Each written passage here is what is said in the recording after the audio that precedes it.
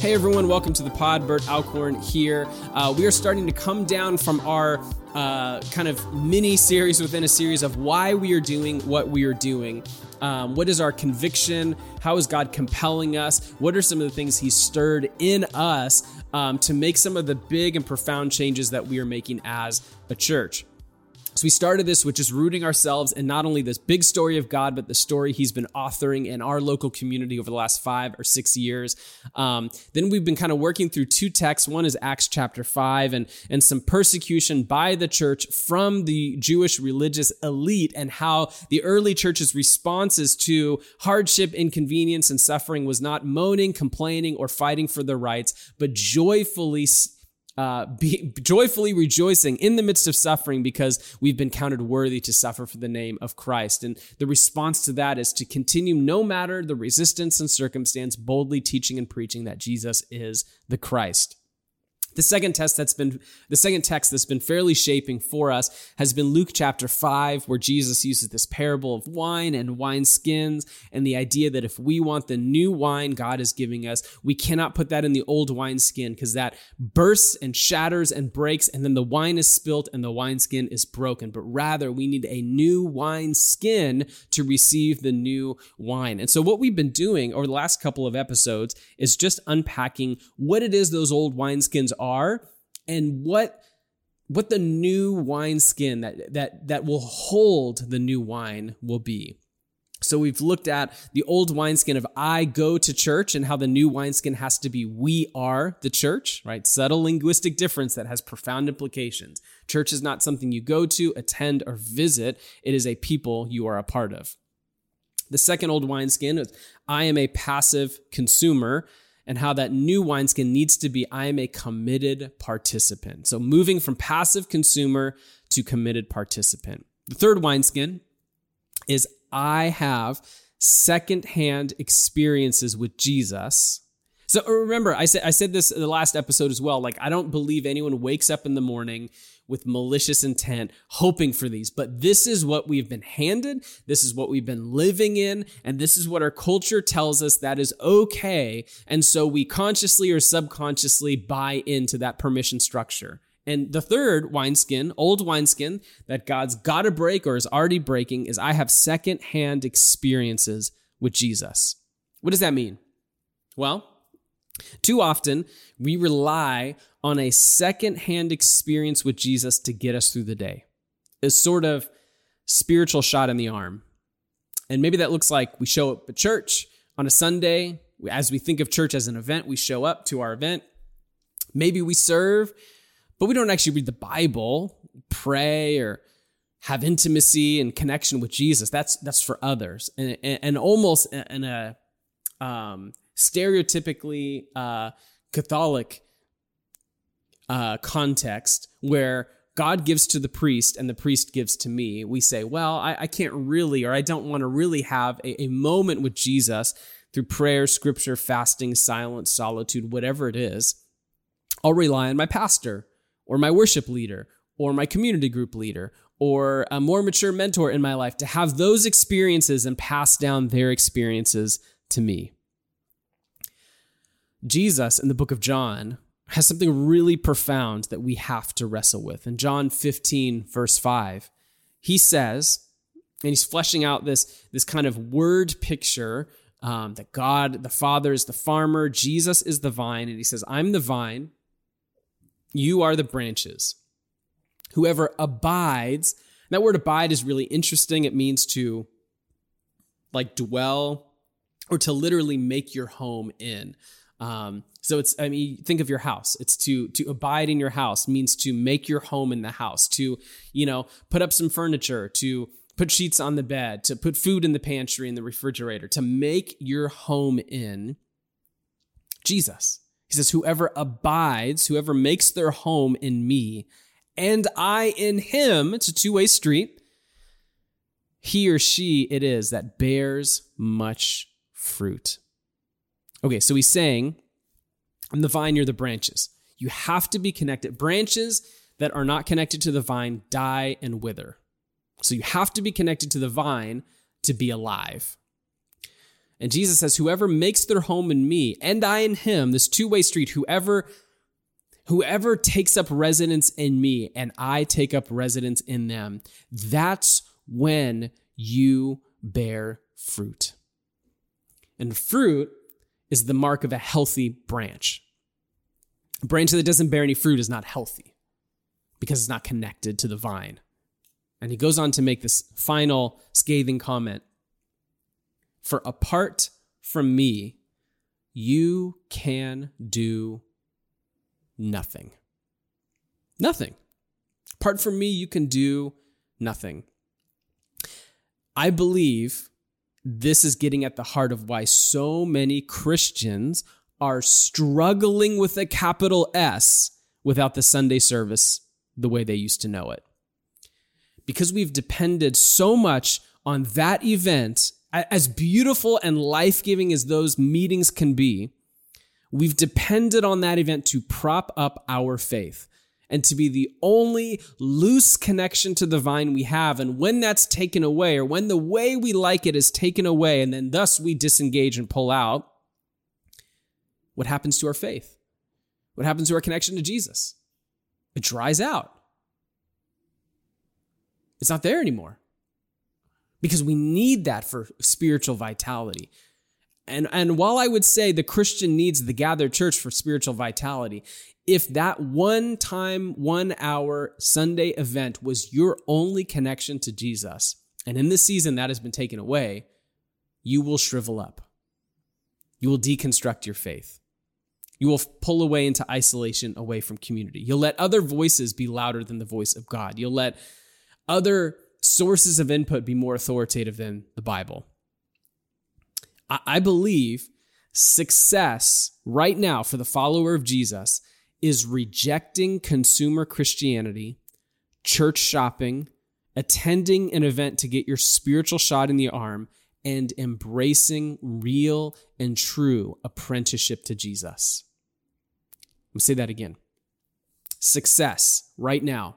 You think, how do I win? What does success look like? How do I know if I've been, the language of the Bible, fruitful and effective? For the follower of Jesus, success is rejecting consumer Christianity, where it says, I want what I want. I will receive but not give. I will do a la carte church. I will take what I like from the church. And if I start to not like this church, I will leave. It's rejecting that. It's rejecting church shopping that just hops around looking for the best show in town, looking for the perfect church, which according to the great London preacher Charles Spurgeon, there will never be a perfect church. And if you happen to find it, you'd ruin it by showing up. Rejecting consumer Christianity, church shopping, and simply attending an event to get your spiritual shot in the arm, to get that secondhand experience with Jesus, and embracing real and true discipleship and apprenticeship to Jesus. Embracing deep communion with Jesus, no matter the circumstance. This living in constant awareness of and connection to the Holy Spirit in the everyday things of life. It's cultivating practices and habits or a rule of life to build your life on that will shape you into the person Jesus has made you to be. The old wineskin says, I have secondhand experiences with Jesus, which are fine and good. But when that's taken away, has this season exposed that you actually don't have firsthand experiences with Jesus through prayer, through worship, through scripture reading, through silence, through solitude, through fasting, through generosity, through simplicity, whatever it is, however we practice, however we embrace the spiritual disciplines, however we are with Jesus, the coronavirus season has exposed you either have firsthand relationships with Jesus or you don't. I've said this before, I'll say it again. I don't think actually the coronavirus has created too much in our culture, if anything. I think it has simply exposed and amplified what is already there. So if you didn't really read your Bible before, you're certainly not reading it now. If you were not committed to generosity in the local church setting, you're definitely not giving away money now. If you were not committed to serving others, you're definitely not serving others now. You're hoarding, you're being self-centered. All the coronavirus season has done was exposed and amplified what was already there. You think it was hard to engage in quiet moments with Jesus before the coronavirus? You bet it's hard now. This is an old wineskin that we've got to break, that our spiritual existence is based on secondhand relationships with Jesus. We have to embrace real, true apprenticeship, firsthand experience with Jesus. One more maybe picture to just help flesh this out a little bit. We don't have apprentices too often in careers and trades, but there still are some.